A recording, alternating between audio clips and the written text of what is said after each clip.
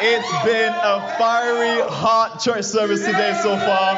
It is amazing, and I can tell, of course, from last week's lesson that God is a consuming fire, and that's the kind of worship He desires, a fiery church worship service, amen. First of all, I do gotta thank everyone who's, in a sense, come up here and has already, served. I think about the amazing, lovely, twin sisters, not twin sisters, but, Ebony and Ivy right there, Claire and Carmen on the announcements, thank you so much for that. Such a great duo, and of course, what can we say about our GQ model, guys? Marcos Garcia, man. I was in my chair, I was crying, guys, okay? That was a really powerful communion speech, guys. If you need faith today and evidence of, God working in people's lives, just go speak to Marcus. What he shared was just a quarter of his life. I'm being serious, a quarter. You can speak to him and learn, just get to know everything else that, in a sense, that God has saved him and redeemed him from. Knowing that, hey, he had a sexual confusion right there, sexual identity confusion, but through Christ, he knows the man of God. He's going to be a preacher. That's my vision for him right there. He's going to be a preacher someday, I'm telling you. And of course, Moneyman Manika, this guy just, made us, just convicted us right there with our money, thank you so much for a great contribution message over there, bro. Appreciate that one. Let's give up for him. Okay, guys, let's turn the Bible to Ephesians chapter 1. Let's dig on into the Word. Let's go. Ephesians 1, we learned something over here. Yes, sir. Okay, for anyone who's confused. Actually, Ephesians chapter 2, not 1. Let's go. Ephesians 1's good too. You can read that after church service. But today we're going to read Ephesians 2. You guys say amen when you guys are there. Amen. All right, Ephesians 2, we read in verse 14. It says this: For He Himself is our peace, who has made two groups one and has destroyed the barrier, the dividing wall of hostility. This says that the only way you can truly have peace today is through Jesus. Isaiah 44 says this, Isaiah 48:22, it says there's no peace for the wicked, says the Lord.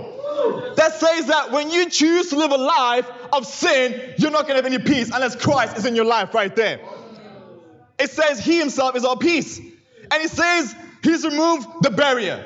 You guys, that's something. There was a barrier. All right. In the temple, what would happen was you had a wall that divided, in a sense, you had what is called the court of women, okay? And you also had the court of the Gentiles, and you had the Jews as well. So there was always a division for the women on one side, Gentiles in a different section, and the Jews in a different section. This says that Christ, when He came, He removed the barrier, saying that He wants all nations to be saved. And I love how I look at the church today, I'm like, man, I see we got Sri Lanka in the house.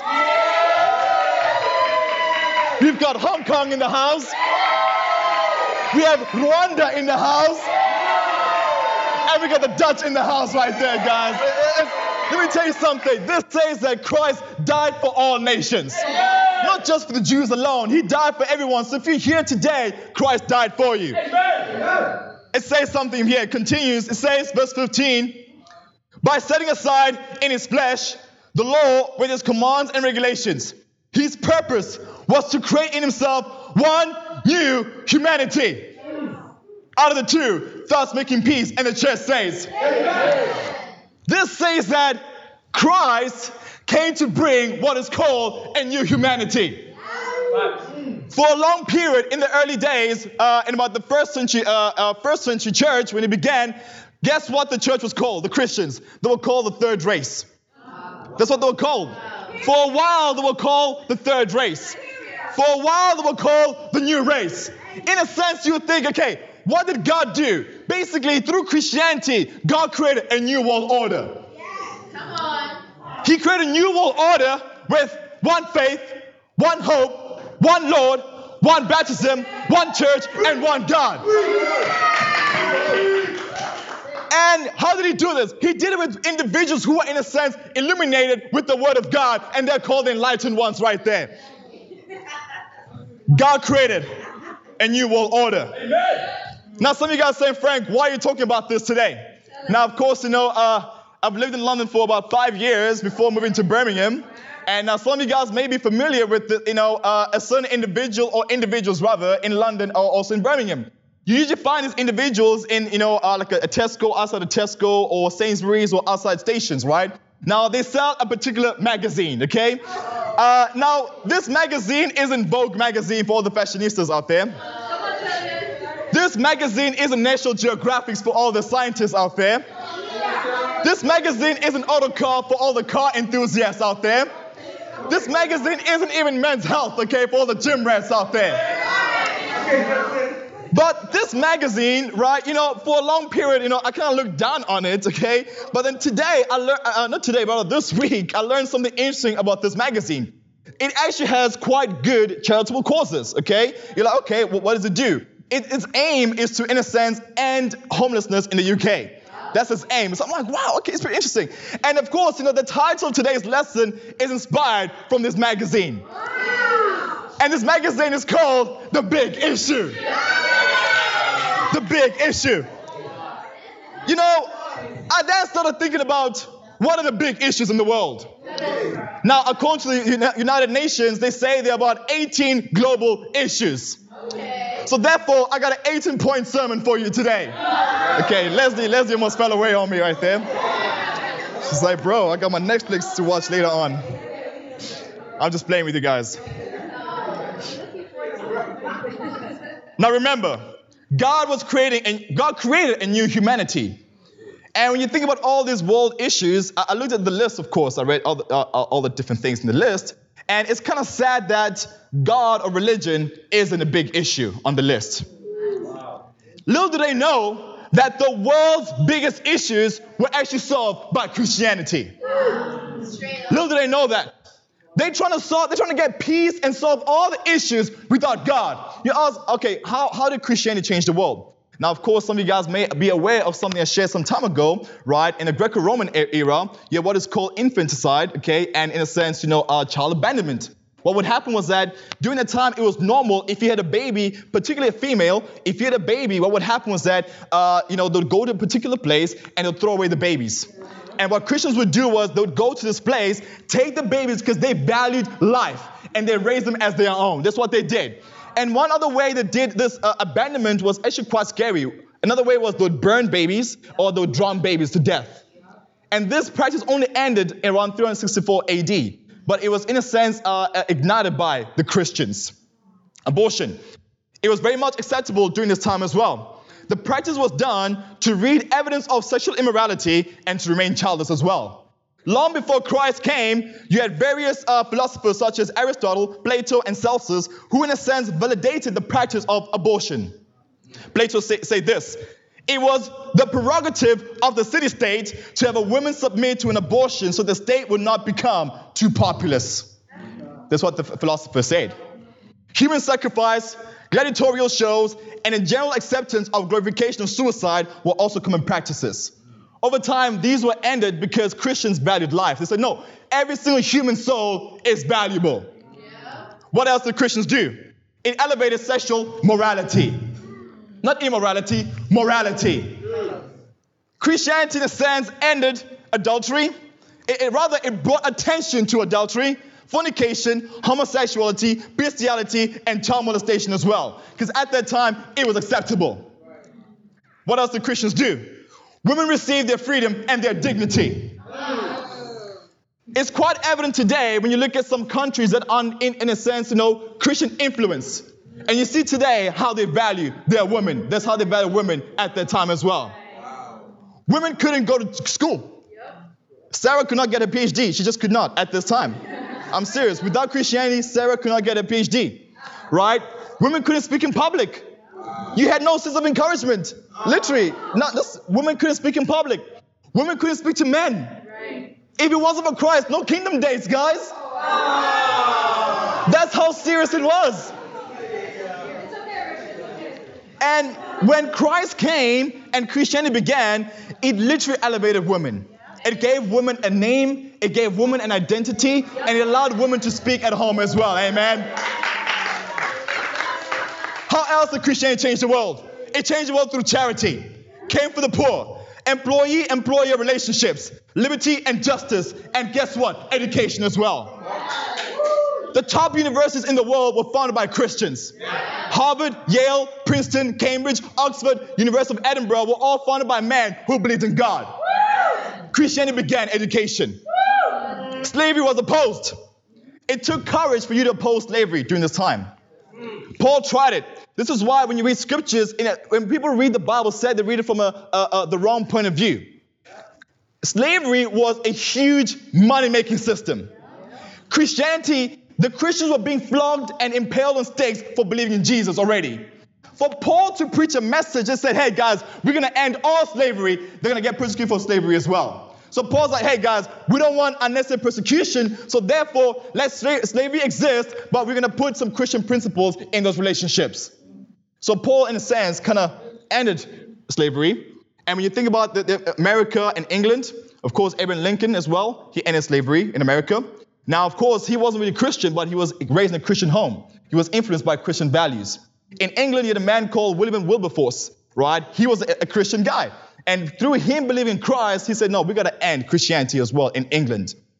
You see, Christianity is not a white man's religion. It's an all-man religion. It's an all-man religion. See, we got to understand something, guys, that the biggest issues in this world can be solved through Christianity. Let's go to 2 Kings chapter 9. You guys with me, right? Yeah. Preach your word, bro. The title is simply The Big Issue. 2 Kings chapter 9.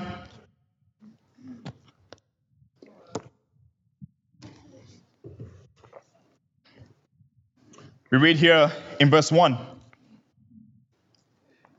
It says, the prophet Elisha summoned a man from the company of the prophets and said to him, tuck your cloak into your belt.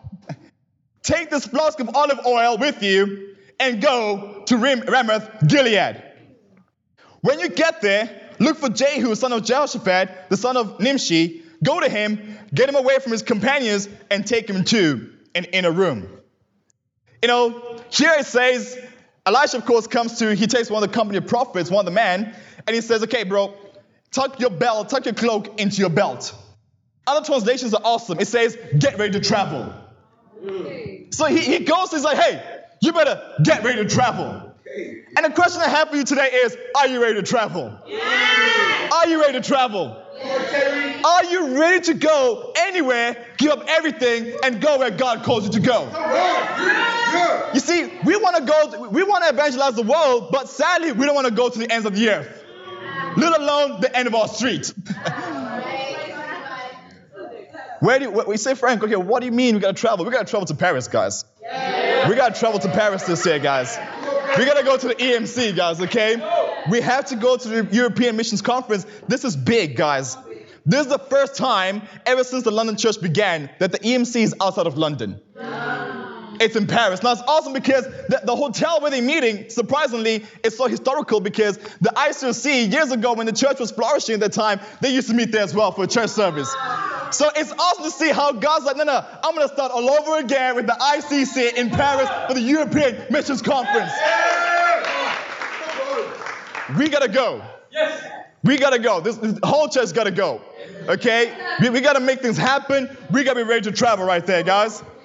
But now it's interesting, of course, now over here, tuck your cloak into your belt. Now, it's this phrase in the Hebrew, okay, sometimes it be called bind up your loins, okay? And in a man-to-man kind of sense, it would mean to man up as well. So when someone told you, tuck your cloak into your belt, they said, man up.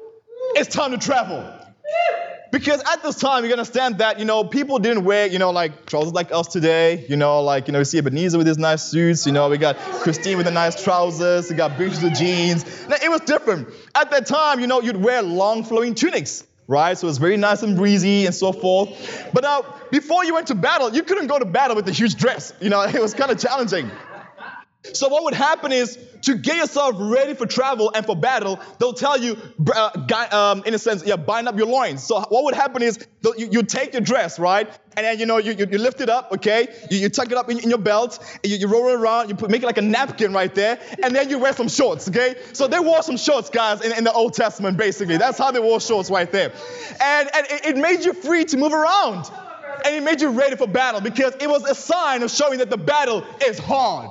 Come on. And for you to survive the battle, you gotta man up. For the sisters, woman up right there. We need to get ready for battle because it's hard. Ministry is hard. And I've taught this before. Christianity is hard. You think, man, my life outside the church is going to be easy. No, it's going to be hard. Right? Staying single in the kingdom is hard. Being a single mom in the world is hard. It's hard, guys. I'm telling you. Being pure in the kingdom is hard. It's quite hard. Going after your sexual desires and living with disease for the rest of your life in the world is hard too. Like I said before, you got to pick your heart. You got to pick your heart. Christianity is hard. It is hard. But let's keep on going here. What's happening over here? Why are we in 2 Kings chapter 9 out of all books in the Bible, okay? Verse 3, it says this. Now remember, he's going to Jehu to anoint him, right? Verse 3 it says, then take the flask and pour the oil on his head and declare, this is what the Lord says, I anoint you king over Israel. Then open the door and run, don't delay. I hope you guys don't share your faith like that. Come to church and you run out. Don't share your faith like that. Verse 4 says, so the young prophet went to Ramoth Gilead. When he arrived, he found the army officers sitting together. I have a message for you, commander, he said. For which of us? Asked Jehu. For you, commander, he replied. Jehu got up, went to the house. Then the prophet poured the oil on Jehu's head and declared, this is what the Lord, the God of Israel, says. I anoint you king over the Lord's people, Israel. You will destroy the house of Ahab, your master, and I'll avenge the blood of my servants, the prophets, and the blood of all the Lord's servants shed by Jezebel. The whole house of Ahab will perish. I'll cut off from Ahab every lost male in Israel, slave or free. I'll make the house of Ahab like the house of Jeroboam, son of Nebat, and like the house of Baasha, son of Ahijah. As for Jezebel, dogs will devour her on the plot of ground at Jezreel, and no one will bury her. Then he opened the door and he ran. It's like, man, imagine that happens to you, bro. Verse 11. When Jehu went out to his fellow officers, one of them asked him, is everything all right? Why does maniac come to you? You know the man and the sort of things he says. Jehu replied, that's not true. They said, tell us.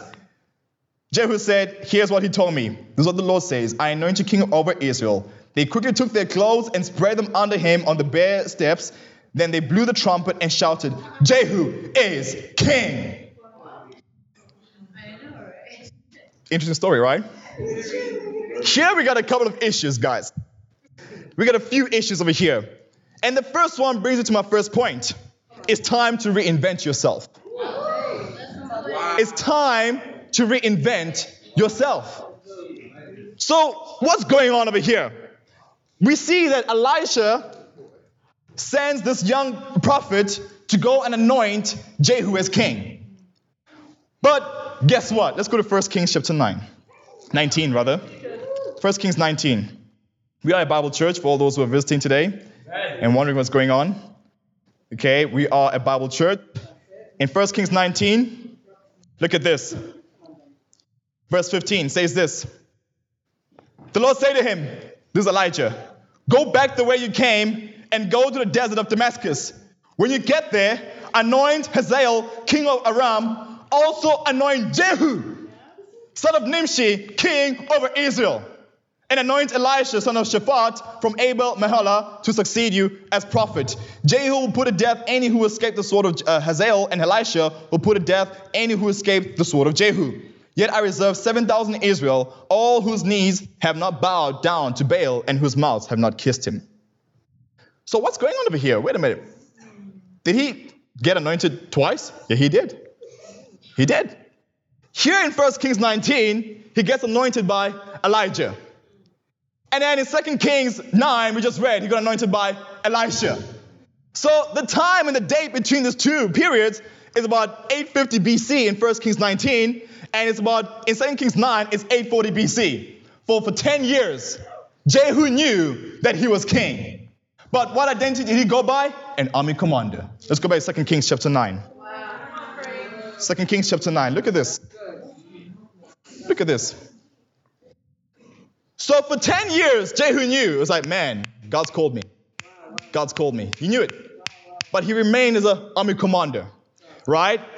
Now in 2 Kings 9, what really happens over here? Now understand, the word anoint in the Hebrew means to set apart. You see, we've been set apart. If you're a disciple today, you've been set apart. When did it happen? When you got baptized. The day you got baptized was the day that God chose you and He set you apart from everyone else in the world. That was your first anointing. But sometimes as a disciple, you need something called a second anointing. You need, in a sense, a change. You look at Jehu. You're like, why is a second anointing important?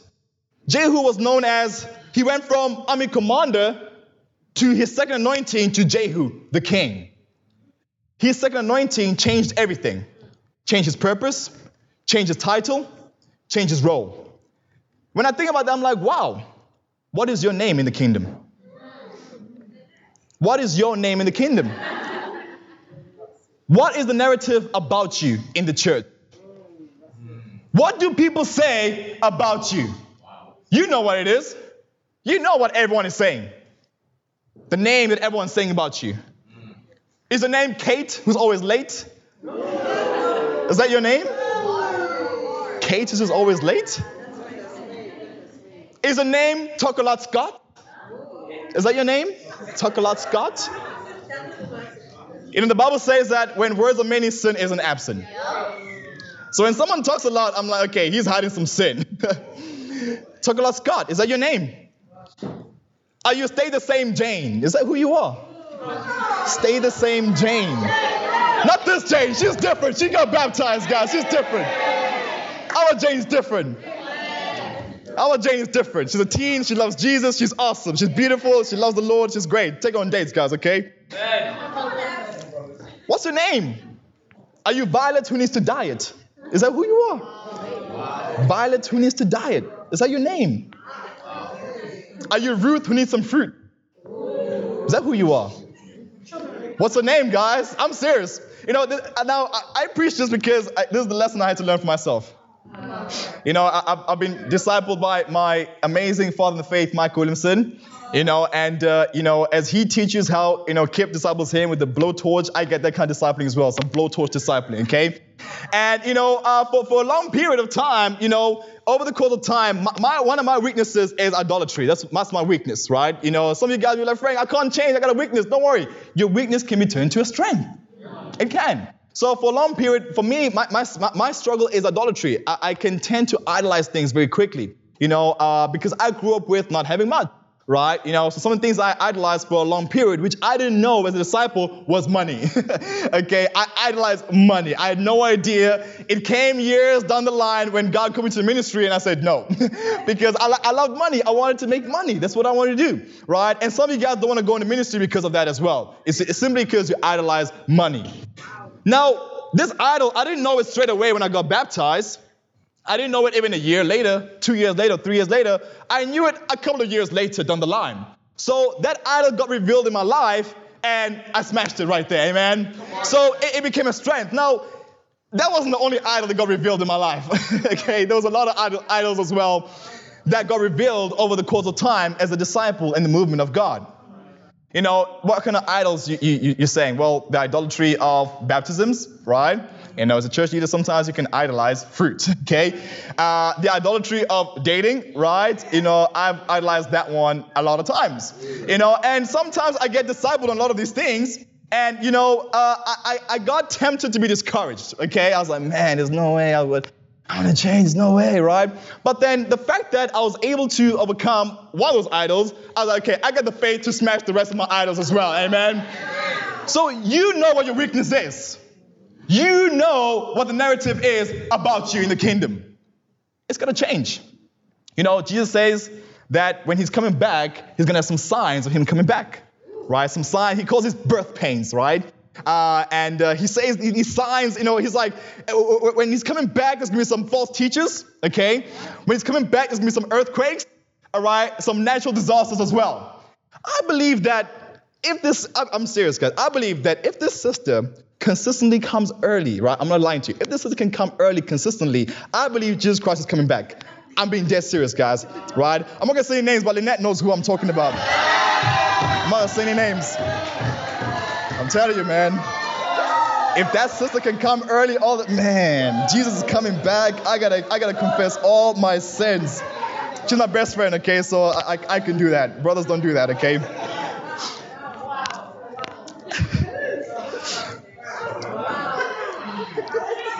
You can change, guys, okay? I love Lynette, guys. She knows we're best friends, guys, okay? We're best friends. She knows I can tease like that. She's awesome. She's an engineer, guys, at Rolls-Royce. That's who she is, all right? So she's trying to fix planes and stuff like that. That's why, the time can, you can lose time when you're trying to fix some planes right there, guys, okay? You can lose some time, all right? She's a very smart woman. Top 10 in data. Yep. Top 10 in the UK, all right? That's who we have in our church, guys, okay? So, yes, all right? Give it up for her. She's awesome. Okay, she can handle the shot over there, okay? She can handle it. But you can change. You can reinvent yourself. Sisters, you can learn to be very encouraging. Believe it or not. There used to be a thing in the kingdom when I first got baptized, right? So, we'd go on kingdom dates, right? Now, what's interesting, a kingdom date, for all those who are visiting, is us in the church, we believe in being friends with one another, okay? We don't believe in being strangers who come to church, clock in and clock out, no one knows about your life, right? We believe in being friends and being family. So, on a Sunday, what would happen is, this is back when I first got baptized, we see brothers, like having some food on the Sunday service, right? Or some cookies, I was like, man, so I go to a brother, I'm like, bro, who made that for you? He's like, bro, a sister made it for me. I'm like, man, okay, how do I get some food like that? Go on a date. I'm like, wow, that's awesome. Okay, so I go around, I'm like, bro, you got some cookies? He's like, yeah, bro, who made these cookies for you? That sister. Wow, how do I get these cookies? Go on a date. I'm like, man, this is awesome. So I go around, I'm like, oh, bro, that car looks amazing, bro. Is that from your interest, bro? It's like, no, not really, man. It's just my sister saying thank you. I'm like, man. So I look around the fellowship, I'm like, I want some cookies as well. Hey, sis, want to go on a date next week right there? I'm serious. That was the norm. Every single time when a sister was encouraging a date the day before, the next day, she would bring something for the brother. It was a standard in the kingdom of God. Right? And, I believe the big issue we have here is that that's not been happening quite often. And I think this is something that needs to be brought back into the kingdom here in Birmingham. I'm telling you guys, if you bring some cookies for a brother, whether he's on a diet or not, he's going to be fired up. I'm being dead serious. He's going to appreciate it. We've got to learn. As sisters, you got to learn to appreciate a brother asking on a date. It doesn't matter if the date was bad. It was good. You got to appreciate the brother taking you out on a date right there. We're going to get some cookies and some food for brothers after dates. Amen? Okay, only like 5 sisters agree on that one, okay? That's why we have this sermon. That's why we got this sermon. You need a second anointing. A second anointing. Right? What do we learn over here as well? We learn a few things. In verse 11, Jehu comes out and they ask him, what happened, bro? And of course he says, the man and the sort of things he says. Another big issue we have is secret Christians. Secret Christians. That's another big issue we have. Jehu over here just got anointed as a king. And he comes out of this room, right? And hey, bro, what happened in there? Nah, nothing happened, bro. They're like, bro, we can see the oil on your head, bro. Are you serious right now? In modern day, bro, I saw your baptism photo last week, bro, okay? I saw your baptisms, okay? I know what happened, all right? And he tried to hide his Christianity. And like, wow. It's kind of interesting, early in the week, I believe it was last week, of course, I was at the gym. And, this guy, of course, he has a chat with me. We go back and forth, we have a talk. And I'm like, hey, dude, I'm like, yeah, I'm a preacher. He's like, no way. You're a preacher? I'm like, yeah, I'm a preacher. You should come to my church, right? He's from Somalia, basically, right? And he's Muslim, right? But I said, yeah, come to my church, right? So he was the guy who came earlier on today, basically. He was like, hey, guys, I got to go and so forth, right? So that's the guy. We had a Muslim from Somalia for the first time in Birmingham. Wow. Come to church. That's, of course, nothing crazy happened, but it's like, wow, he actually came and a seed was planted in his heart. You never know what God's going to do. The Bible says in 1 Corinthians 3 that what we do is we just plant the seed and God makes it all work. You never know. He could come back and be the first disciple we have who's Somalian in the movement of God. Come on. Let's do it. Question is, do people know that you are a disciple? Do people know that? Do they actually know that they can come to you to be saved? I'm not talking about, no. Do they know that you are the person in my school, in my workplace, on my Facebook right now, I can message this sister to learn how to be saved? Wow. Do they know that? You see, that's a big issue we have today. People are secret Christians. You know, we've got to learn to let our light shine in this world, guys. The world is dark. And God, you know, the Bible says you got to let your light shine. I have a challenge for you, very simple challenge. You got to post on your social media, right, this week, that you're a disciple, you know the truth, and you're inviting someone to study the Bible with you. Let the world know that they can come to you to be saved. Amen? Amen. You got to take that challenge, guys? Yeah. Okay, there we go. That's awesome. Okay, verse 14. Let's keep on going. Verse 14, it says something over here. It says, so Jehu, son of Jehoshaphat, the son of Nimshi, conspired against Joram. Now Joram and all Israel had been defending Ramoth Gilead against Hazael, king of Aram. But King Joram had returned to Jezreel to recover from the wounds the Arameans had inflicted on him in the battle with Hazael, king of Aram. Jehu said, if you desire to make me king, don't let anyone slip out of the city to go and tell the news to Jezreel. Then he got into his chariot and rode to Jezreel because Joram was resting there, and Hazael, king of Judah, had gone down to see him. When the lookout standing on the tower in Jezreel saw Jehu's troop approaching, he called out, I see some troops coming. Get a horseman, Joram ordered. Send him to meet them and ask, do you come in peace? The horseman rode off to meet Jehu and said, this is what the king says. Do you come in peace? What do you have in peace? Jehu replied, fall in behind me. The lookout reported, the messenger has reached him, but he isn't coming back. He converted him right there. Verse 19, so the king sent out a second horseman. When he came to him, he said, this is what the king says, do you come in peace? Jehu replied, what do you have to do with peace? Fall in behind me. The lookout reported, he has reached him, but he isn't coming back in either. The driving is like that of Jehu, son of Nimshi. He drives like a maniac. This guy was his personality could be seen from a mile away. Is that you? People can see your personality from a mile away. So, whoop, there it is. There's a joyful sister. Oh, there he is. There's that faithful brother. There he is. So Jehu had a personality that everyone knew about him. There's a way he's driving. He's a maniac. He drives like a maniac. Verse 21. Hitch up my chariot, Joram ordered, and when it was hitched up, Joram, king of Israel, and Hazael, king of Judah, rode out, each on his own chariot to meet Jehu. They met him at the plot of ground that had belonged to Naboth, the Jezreelite. We'll talk about that very soon. When Joram saw Jehu, he asked, have you come in peace, Jehu?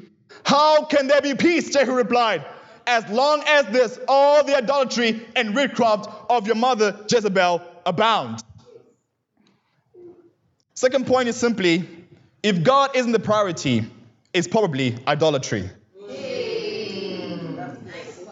If God isn't the priority, it's probably idolatry.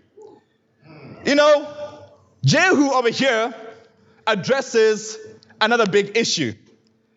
And I think this is a big issue we have as well today. Idolatry and witchcraft. Now, over here, it talks about this guy called Naboth, right? Now, when you study out the First Kings, what Naboth had was he had a vineyard, a fruitful vineyard. Okay, he had a garden which was made out of fruit. And then what happened was Ahab and Jezebel, it says out of envy. Ahab was envious. He killed Naboth, and he took his vineyard, and he turned to a vegetable garden. And you're like, wow, is that how far envy can take you? You see, we never think envy is very evil. The Bible says that envy is what killed Jesus. It says it was out of envy they handed him over to Pilate. Envy actually killed Jesus. It wasn't, anything. It was just, I'm envious of this person. You see, envy can really kill us, guys. And it can take us farther than we think. So they kill this guy called Naboth. But Jehu was like, how can there be peace as long as there's idolatry and witchcraft in this nation? When you look at this and study it out, the word peace in the Hebrew is shalom. Okay? It's shalom. It means a completeness of welfare, to make amends or to make whole. And peace at this time is often used in terms of making restitution, right? It can therefore mean a state of wholeness, completeness, without any deficiency or lack. So when you lack something, you have no peace.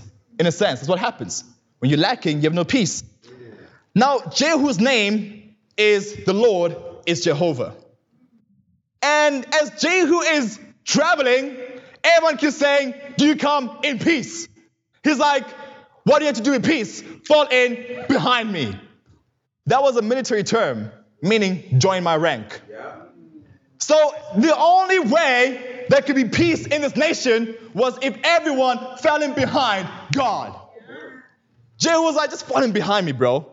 All you got to do, the only way we can have peace in this nation is if every person falls in behind and follows God, Jehovah. There's Jehu right there. And I look at this, I'm like, wow, this is amazing. Everyone desired peace. And wasn't it amazing that we live in a time where there's what is called the religion of peace, Islam. And Dia was like, you know what? I didn't find any peace in that religion. She changed. She saw Jesus. She met Jesus through the scriptures. She became a disciple. She got baptized last week right there. And she's at peace. She's awesome. She's at peace.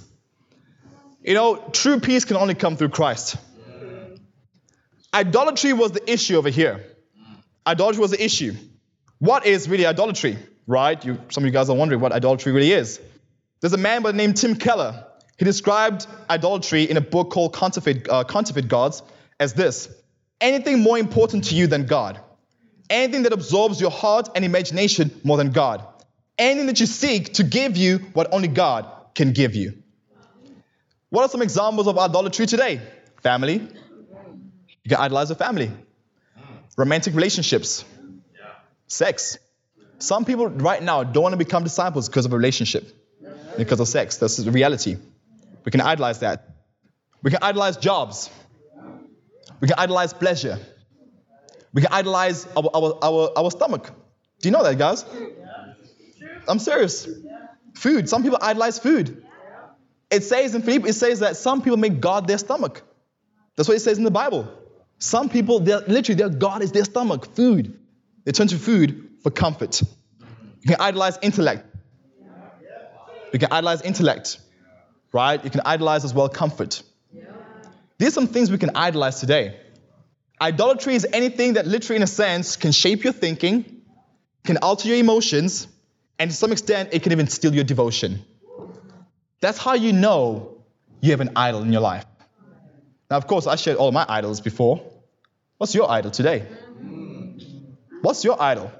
What is something in your life right now that you're not putting above God?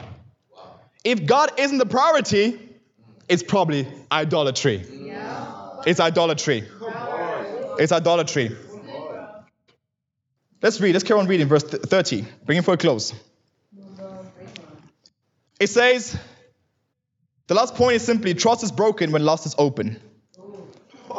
Trust is broken when lust is open. Verse 30. Then Jehu went to Jezreel. When Jezebel heard about it, she put on some makeup, arranged her hair, and she looked out of a window. As Jehu entered the gate, she asked, have you come in peace, you Zimri, you murderer of your master? What do we learn over here? Of course, Jezebel, now her husband just died.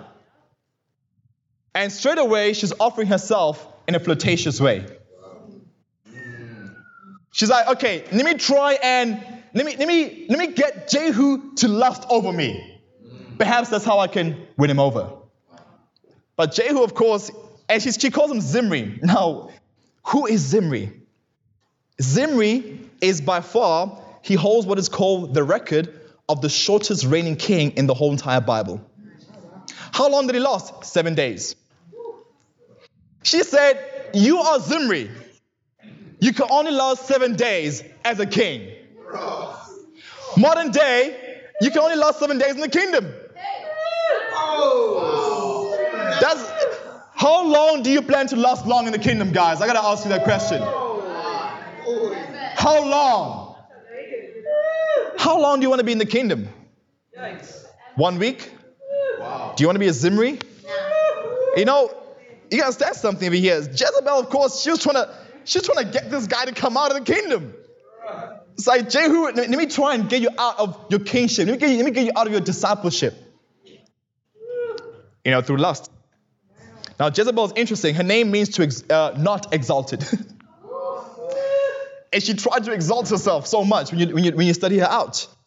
And so many women today, sadly, they refer to Jezebel as they say the first female feminist in a sense. Feminism was, I'm being serious. Feminism was in a sense inspired by Jezebel. Because she was, when you study out the scriptures, Jezebel was the one who led her husband, right? Ahab was just, hey, all sully and bitter every time. She was one who, in a sense, killed them both. She brought idolatry in the nation. She brought witchcraft in the nation. So she led. So they see her as a figure of leadership. See, God was like, Jezebel, your name is not exalted. Stop exalting yourself. And he humbled her. He humbled her.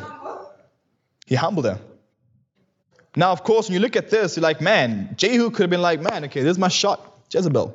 Because she was pretty. You could guess that. There's a little transformation and arranged her hair. Oh, boy, okay. So Jehu could have looked at her like, oh, man, this is my shot. Right? He could have done that. It's like, this is my shot, right? But what do we learn over here, right? We cannot date and marry non-disciples. Yeah. That is something you should not do. You cannot date and marry a non-disciple. Right? Now, don't be like me, guys, okay? I've done a lot of mistakes, okay, as a young Christian. I've shared a lot of my mistakes I've done and so forth, right? As a young Christian, I didn't fully have this as a conviction, right? Believe it or not. I would evangelize and share my faith and so forth, with women. One occasion, of course, I spoke to this one sister, this one woman. I spoke to this one woman, I was like, hey, my name is Frank. It's like, oh, my name is Frankie. I was like, ooh.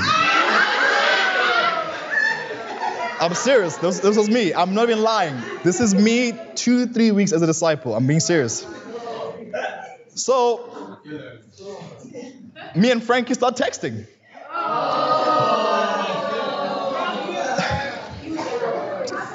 And so, of course, the Holy Spirit is inside of me. It's like, bro, you're in sin. So I had to, it's going to be a Zimri right there. I had to get open with my discipler.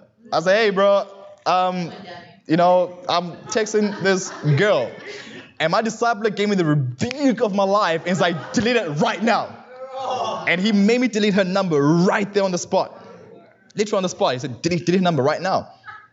And I'm like, man. I was like, her name is Frankie, Frankie. That's. I delete Frankie. She was off my phone. I delete her. We gotta have convictions here on this. I'm serious, guys. We cannot be, messaging our exes. What's there? You can't be messaging your ex. Can we think about your ex? No, move on. Move on. There are amazing, beautiful men and beautiful women in the kingdom, right? So, this is a handsome man, beautiful woman in the kingdom, okay? And let me tell you something. You have this conviction long enough, you become Josh and Jackie right there, okay? You become Josh and Jackie. I'm serious.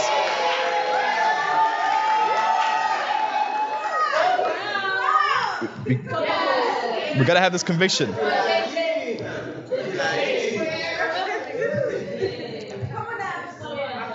Just if you have any contact with non-disciples that can make you struggle, I encourage you, cut it off. Cut it off, guys. It's not worth it. You don't want to be a Zimri in the kingdom of God. You don't want a Jezebel. Let me tell you something. For every Jehu, there's a Jezebel. All right? For every Christine, there's a Chris out there. I'm serious. I'm serious. For every Frank, there's a Frankie out there trying to take you out. I'm serious. You gotta be careful, right? There's someone out there, For every Lynette, there's a Lionel somewhere. I don't know what it is. You gotta be careful. You gotta be careful, guys. I'm serious. You gotta cut these things off. You could be a Zimri. Lost 7 days in the kingdom, okay? But look at this, guys, okay? We bring for a close here. Look at this, okay? It says in 32, I like these guys. 32 says, he looked up at the window and called out, okay? Who is on my side? Who? 2 or 3 eunuchs looked down at him. Throw her down, Jehu said. So they threw her down, and some of her blood splattered the wall and the horses as they trampled her underfoot. Jehu went in and ate and drank. Take care of that cursed woman, he said, and bury her, for she was a king's daughter. But when they went out to bury her, they found nothing except her skull, her feet, and her hands. That's how you should just remove it entirely. There should be no trace of it. They went back and told Jehu, who said, this is the word of the Lord that he spoke through his servant Elijah, the Tishbite, on the plot of ground of Jezreel, dogs will devour Jezebel's flesh. Jezebel's body will be like dung on the ground in the plot of Jezreel, so that no one will be able to say, this is Jezebel. Wow. That's tough. I like the eunuchs. The eunuchs, man, they were tired of Jezebel, man. They probably just stood there, they looked at each other, like, bro, we gotta throw her down, bro. Let's get out of here, man. Let's join the kingdom, right? The eunuchs were individuals who saw their opportunity. That's what it was. They're like, man, this woman is sinful. We gotta join the men of God. We gotta join God's kingdom. The eunuchs saw the opportunity and they took it. And I'm reminded of this phrase, which is what I'm going to close with basically today. It's by John Stuart Mill. He says this: the only thing necessary for the triumph of evil is for good men to do nothing. You see, the eunuchs here were like, nah, I'm going to do something. They didn't allow